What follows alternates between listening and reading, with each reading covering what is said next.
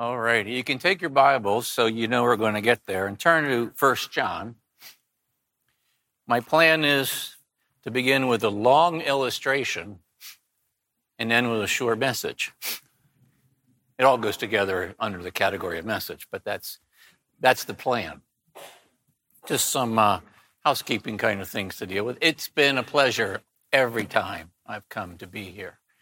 It's a great encouragement, and it's been a wonderful relationship for me. It's been life-changing, and it hasn't improved my golf game, but, you know, God can only do so much.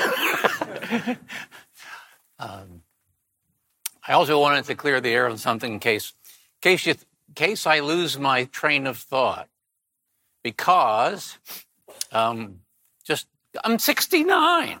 It's like, how'd that happen? And I know for some of you, it's like, oh, you're still a child, but not for most people. I'm not a child anymore.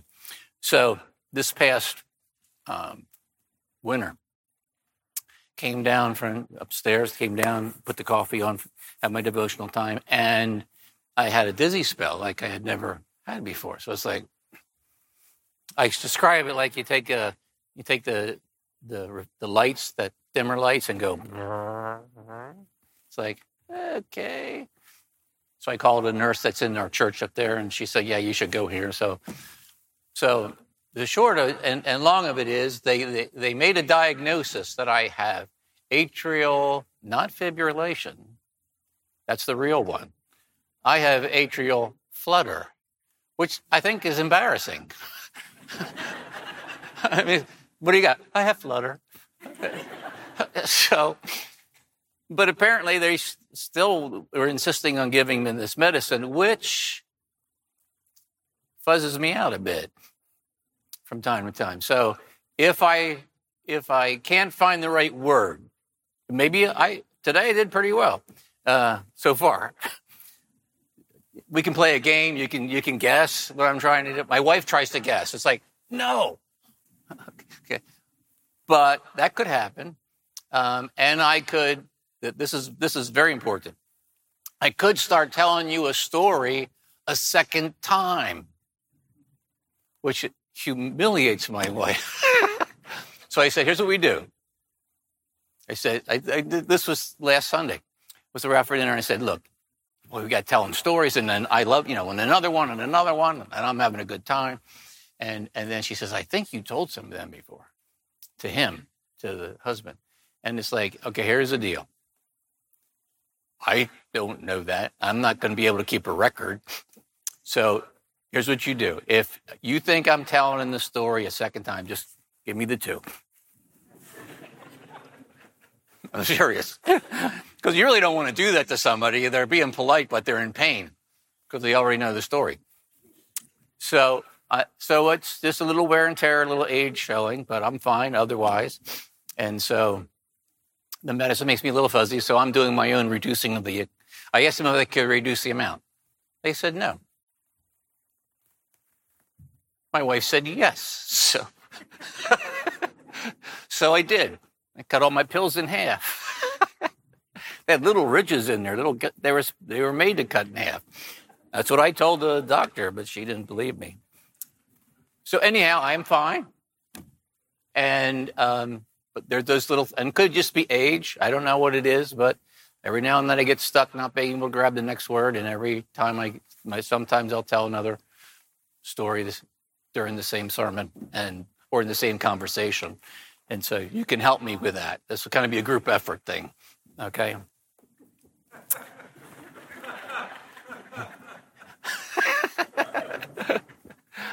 All right.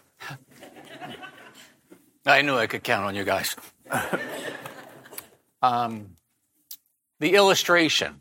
When I was here last time, we had just found out that we knew our grandson's wife, sweet girl. So Jordan is my oldest, our oldest grandchild. And his wife's a sweetheart. Her name's Grace. And this is the first baby, which means it's the first great grandbaby. which is even better than grandbaby, which is even better than baby. I'm serious. It's just amazing. So we're all excited. We're getting down to, we're about 4 or 5 weeks before the baby's coming. So when just right around, I was here last time, and I shared this as a prayer request because it turns out that they messed up the testing. It got delayed. They redid it, and then right at the 11th hour, they let them know that both of them have this rare genetic defect, and since they both have it, the likelihood of the baby being born with serious issues, the likelihood that she would be around for a little while and be gone was real. And so that's a deal. And when you're young, you're told yes because you don't understand how parents feel about things. But the bottom line is, it's like it got darker and darker as we got closer, and when I went home from being here, and it looked. We finally get a email from our grandson saying, "Here's how it is. We talked to the doctors. When the baby's born, we're going to have to immediately take dramatic measures and do a bone marrow transplant right away, and do all these dramatic things because it doesn't look good." And there's so many layers. I mean, I never had this happen, So then there's all these layers of feelings because, that's my grandson and his wife, and they're sweet believers and godly young people, and they were so lit up, And this is those of you who aren't in your teens, okay? You know what this is like. Your emotional connection to these things. And so this is my grandson Jordan, but then I'm thinking, well, yeah, but then there's Stephanie. This is my oldest daughter. This is her first grandbaby. That's a big deal. So you have all these emotions invested in. This is my great grandchild that's coming, a little girl, and my wife and I. But it's my daughter's first grandchild, and she's lit up, and oh man, and I know what it's like to become a grandparent for the first time. That's like the best until it's a great grandchild, apparently. Yeah. And then there's so many levels of investment and so many levels of loss, and it was a deal. And then so we get that email from our grandson, and it's like, oh my goodness. So you pray like crazy. You get to the time. Baby's born on August 12th. Baby's born, and they're supposed to hit the ground running. And so baby comes. Nobody does anything. I am not a patient man. So it's like, okay, I won't call my daughter every day. I literally won't call her every day because that would be unkind. So I won't, but every other day it's happening. Okay.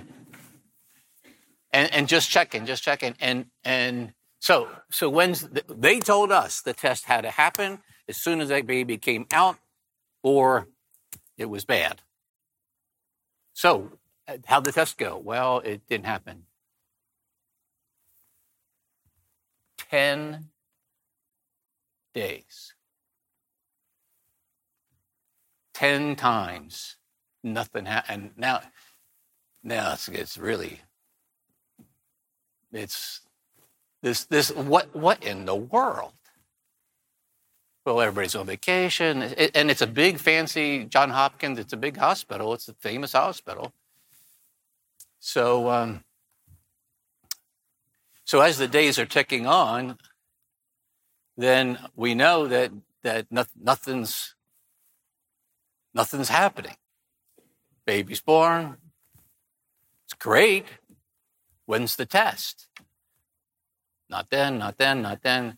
Goes 10 days. I'm wrestling with this big time. Because of all the people that my heart is going out to, including myself, but not myself first. All these people you love deeply. And everybody's praying and nothing's happening. And it's like, we need somebody to step in there for us. We need somebody to step up. Nobody's stepping up. And I'm praying like crazy, and I'm telling God, look, I am not above begging. I am begging you. With all my heart, I am begging you.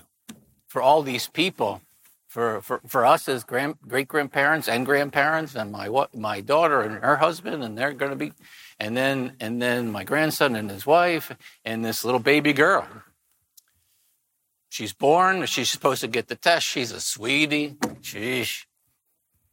And we go down to see her, and still no help. Finally, what happens is, and this is you're begging, and I'm praying for an advocate. I am praying for somebody. We need somebody to. I can't go down there and kick in the door. My dad would have in his lifetime, but I could not do that. But I can't do that. So we need somebody, and I don't know anybody. We don't know anybody. We don't know how to do this. And so just begging, we begged and begged God for somebody to step up. So after 10 days, when the test should have happened already, God had done something that we didn't know would happen, and that is don't mean this with any derogatory innuendo, some middle managers somewhere, some nameless workers in the system were observing this, that all right below the top dog person, they were all just ignoring it completely. And they're not happy. They don't know what to do. If they narc out their boss, what happens to them. But finally, and we don't know who. Finally, somebody got a hold of the head of the department, who was in New England on vacation, all appropriate, and laid out the case. She was appropriately humiliated and incensed. And so it started to roll. And so she is on it, like white on rice. She is on it. And it's like, but it's like we lost 10 days that were supposed to be indispensable to the survival of this little girl. So we find that out. So my grandson gets a call from this woman who's the head of the whole deal down at Johns Hopkins, who's on vacation, saying, I just found out. My best friend is the head of this department at Mayo Clinic. I'm going to send her this stuff tomorrow.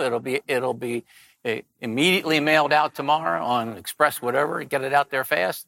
And she will do the tests, and then we'll know what to do. So it's like, this is all of a sudden the heavy hitters are involved, and things are moving on. And so we're waiting to find out. And eventually, so we're down there to see the baby. Well, see our grandkids too, and her daughter. And so no. But see the new one, and she's like amazing. But when we went down, everything was fine. And so the next day was a Wednesday. So it was that came at about 11 or 12 days after it was supposed to be resolved. I get another message from Jordan, who's my grandson, and he says, we got the tests back, and she doesn't have the disease. Amen. Gee, holy moly. It's like, oh my goodness. So, enormous impact on my life. But in the middle of this, it didn't escape my notice that God it wasn't that I forgot this truth, but God just, again, in a very obviously vivid and palpable way, reminded me that we have an advocate.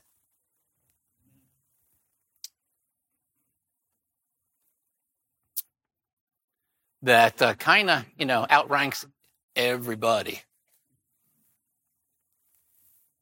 And when this has happened to you in your life, not this exact story, but when you see God, not some crazy thing, raising the hands, going crazy down the aisle. When you see God act unmistakably, act visibly, not like you see him, but you see, it's like the wind. You see the work. You don't see the wind, you see the result, okay? When you see God work, what's better than seeing God work on behalf of somebody you love with all your heart? It's like, beat that. Well, maybe two people you love with all your heart, okay, but you can't beat that. You can't beat that. It was, and so it got me thinking. This is the sermon part now. Okay, it got me thinking about I need an advocate. I need an advocate, and it's like, well, you got one. Okay, yeah, but there's two applications. I need an advocate. I need God. We need you to step in. We can't do this. But we also need people with feet and hands who can do stuff. We need human advocates as well, to come in and he did, and it all went wonderfully, and it was amazing, and it still is. And we're thrilled to death, and we're going to see them soon. They're going to come visit us in a week or so. But it only happens because we have an advocate. So that's where I want to go to the book of 1 John for a bit, kind of in a devotional style time with us here. In 1 John, John writes this at the beginning, 1 John 1. That which was from the beginning, which we have heard, which we have seen with our eyes, which we looked upon and have touched with our hands concerning the word of life. The life was made manifest, and we have seen it, and we testify to it and proclaim it to you, the eternal life, which was with the Father and was made manifest to us. That which we have seen and heard and proclaim also to you, so we too may have, so that you too might have fellowship with us, and indeed our fellowship is with the Father, with His Son Jesus. And we are writing these things so that your joy might be full.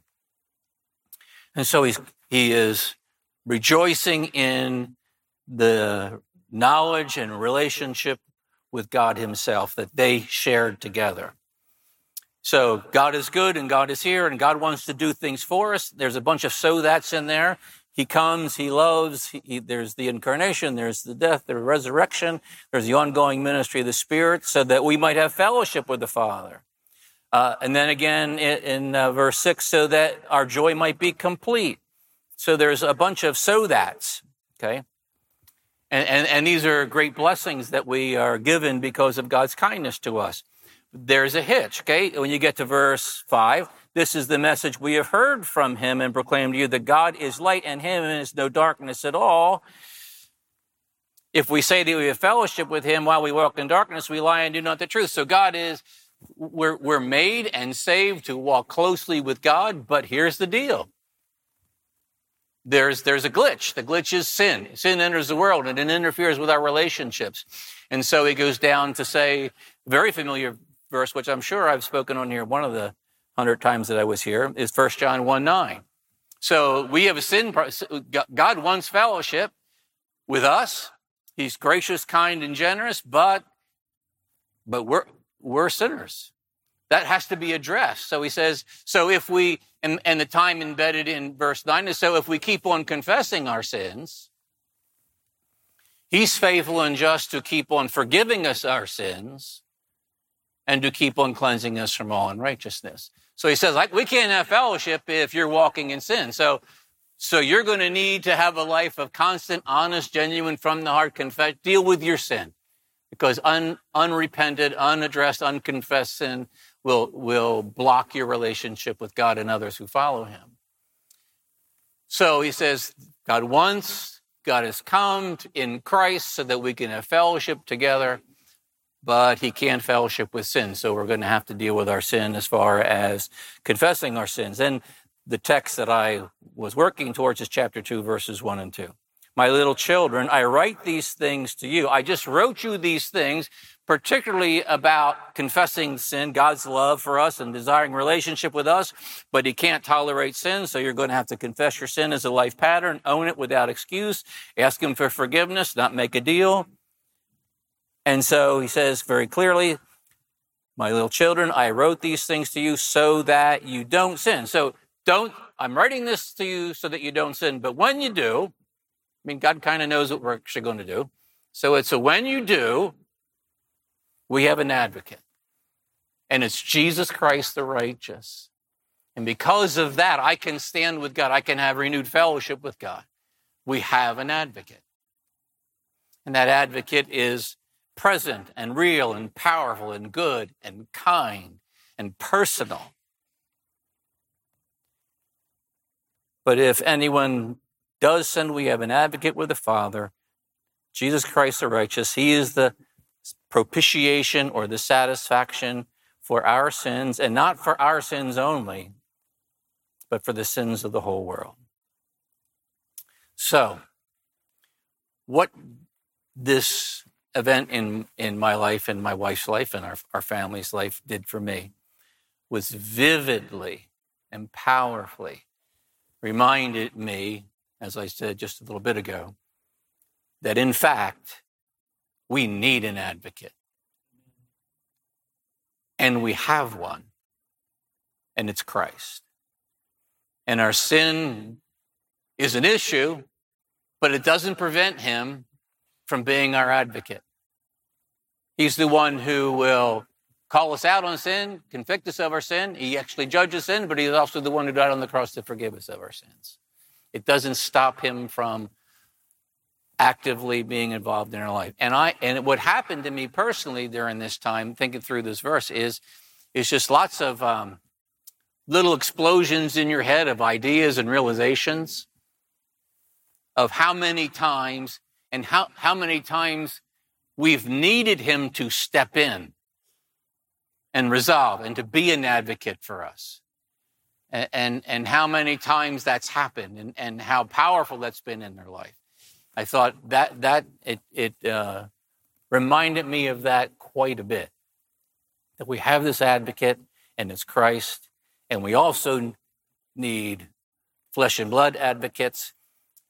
And so it leads into another application here. Obviously, we have great joy, great confidence that we're not alone. He's got this. Does he ever let it play out in a way that still scares us to death? What do you think? What's the answer to that question? Yes. But we have that advocate. And we didn't have that advocate without being born again. We don't have that advocate without Christ in our life in a real and personal way. But then again, I thought about it in this relationship. I was sharing it with the pastor. We live out in the middle of nowhere, which is great. So we're in the country boonies, even for the people who live in the country boonies. They're like, oh, you live over there. Yeah. So, well, apparently it's pretty significant. We do know there's really no good phone service, cell service, nothing. But there's an upside to that. So it's not convenient, but it is a loan. So it's something that we like quite a bit. But we're reminded many, many times that you need somebody to step in. So I'm sitting there every morning. I get up, I get my coffee and something sweet, and not in my coffee, next to my coffee. And sit at the kitchen table. The windows are there, and I'm looking out. And there's deer, and there's bear, and there's rabbits everywhere. But this summer, like about 7:30 in the morning, all of a sudden this lady on a bicycle and her son, well, actually the son was on the bicycle and she was walking, comes by and she was visiting for the summer because she was helping out somebody because of illness. So she's way up the road. So it's about 3/4 of a mile. And she comes by the house, and I'm drinking my coffee, and it's like, okay, she goes by, she goes down about 800 yards past our house to the main road, and it became obvious that she was dropping her son off to get picked up for school because she was going to be down so long that they enrolled him in school down here. And then later on, she'd come back up riding the bike all the way uphill. There's a mountain, and go back to her house. And then it would repeat at the end of the school day. And this happened every day for about 4 months. So it's like, okay, on the heels of all of the just positive explosions of understanding and excitement about Jesus being my advocate in real and tangible ways, right now in my life, that truth has faces to it. It's not just a doctrinal statement on paper; it has faces to it. But how that would live out on a day by day, all I remember is that woman and that boy needs an advocate. And I was like, okay, so how do I do that? I so often back when I was in high school, I was nervous, but I would get the witnessing thing done. I would do that, and I had opportunity to share the gospel quite a bit, and sometimes I choked, and sometimes I didn't, and I stayed after it. But once I became a pastor, that kind of evangelism wasn't easy for me, even like on the airplane, because they pretend they're asleep and they put on their things, Okay, so it's not so easy. And so but put me in a room at a funeral where there's 200 lost people, I'm a hog and slop. Let's do it. So I wasn't afraid to share the gospel. But in those day-to-day things, I just was really rusty. So it's like, I don't know, oh man, number one, I don't want to be inappropriate, like stalker type guy. But I do want, so, oh man, what do I do? And so I prayed a lot about it, and then they go by, I pray for them both. And she has another son. It's down at a university in the middle of Pennsylvania, Kutztown University. So I know, I'm praying. I don't know how to do it because I don't want to walk out and be the stalker. So, but I'm thinking she's lost. It's very clear that she's an unbeliever and she needs an advocate. And I'm the only guy on the street. My wife's there. We're the only people on the street for miles. So prayed and prayed and prayed and prayed. Then one day something happened that was not unusual. And that is somebody else's mail got put in our mailbox. And the other stuff, it goes the other way sometimes as well. Okay, so it's like, I got to take this mail up to the Durans. They're up there, I got to go up there and then take a right and take it up the mountain and give them their mail back. Well, when I get up there this morning, that woman is on this bicycle sitting there in the dirt road. It's like, okay, now what do I So I pulled up and rolled the window down and said hello. She said hello. I just said, the only thing I could think of to start the conversation was, would it be all right if I pray for you? Do you have some things I could pray for? Which obviously she wasn't expecting the question. But she was like, oh, you're one of them God people. It's like, not really, yes, sort of. It's like, it's too long to explain all that, but it's like, well, okay, yeah, I'm Christian. And she's backing away. Then all she goes like, you know what? You could pray for my sons. One's at the university and one's, and I said, okay, I can do that. And she's from the middle of New York City. And now she's out where there's nothing. But it reminded me. These are rather on its face unremarkable truths. Who doesn't know these things?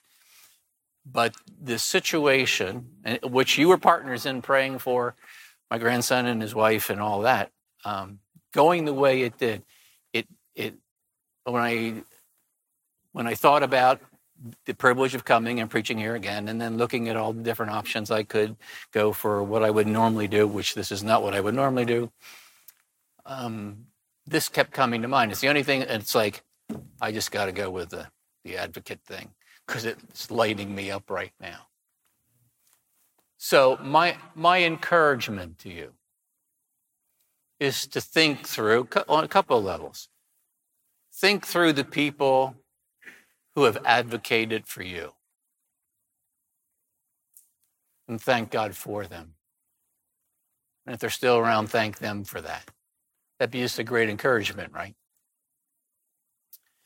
Think about people in your life that you may be the one God has there to be the advocate for them. Nobody else was going to witness to this girl, heavily tattooed woman from New York who rides a bicycle on a dirt road. So it's like, well, I'm there in my truck, you know. We have an advocate. In the grand scheme of Jesus Christ coming into this world, being a suitable sacrifice, dying on the cross for us, and rising again from the dead, and living to hear and intercede for us, care for us, and forgive our sins. We have an advocate. And everybody around us needs an advocate as well. A couple of verses that came to my mind that I thought I would just share before I close. In Hebrews chapter 7, it says this: consequently, he is able to save those to the uttermost who draw near to him through him, to God through him, who draw near to God through him, since he always lives to make intercession for them. We have this advocate. Blessed be the God of our Father and of our Lord Jesus Christ, the Father of mercies, the God of all comfort, who comforts us in our affliction, so that we may be able to comfort those who are in any affliction with the comfort with which we ourselves, and that word comfort is advocate. Comfort, encourage. Another spot that it comes up, 2 Corinthians 5:20, therefore we are ambassadors for Christ, as though Christ were making an appeal through us. So it's not the ambassador's word that is the advocate. It's the making an appeal through us. We beg you on Christ's behalf, be reconciled to God. In John 14:6, I will ask the Father and he will give you a helper. Same word, advocate. And the context will dictate, which word God inspired to put it in there for the color of that word. Another passage of scripture that came to my mind that doesn't speak directly about the advocate, but it describes the process, the work of Christ's intervention in our lives. It's a verse that came to mind. I read it. I read it a lot of times. But one time I read it with one of my dear friends who didn't die that day, but he died at a later time. But I go to the hospital and he's laying in bed, he's in agony, and they don't think he's going to make it. And I looked up Deuteronomy 33:26. There is none like God, O Jeshurun, who rides through the heavens to your help. That's an amazing statement. Who rides through the heavens to your help, through the skies in his majesty. The eternal God is your dwelling place, and underneath are the everlasting arms. It's a beautiful description of an advocate. It's John 14:26. But the advocate, the Holy Spirit, which the Father will send in my name, will teach you everything and will cause you to remember everything I said to you. So, it's not a typical message, and sorry if that's a disappointment, but God powerfully ministered that truth to my family, for which I will be eternally grateful. And it's not a new truth. It's not a tricky truth.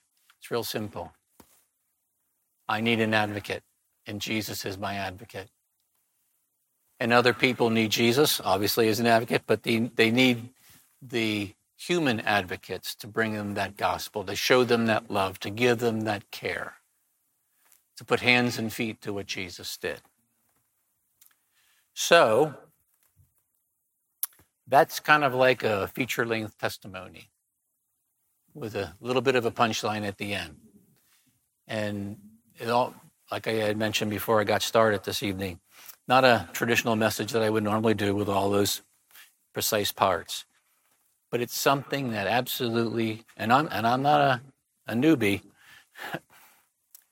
receiving my earliest memory is asking Jesus to save me. So I've been saved for a long time.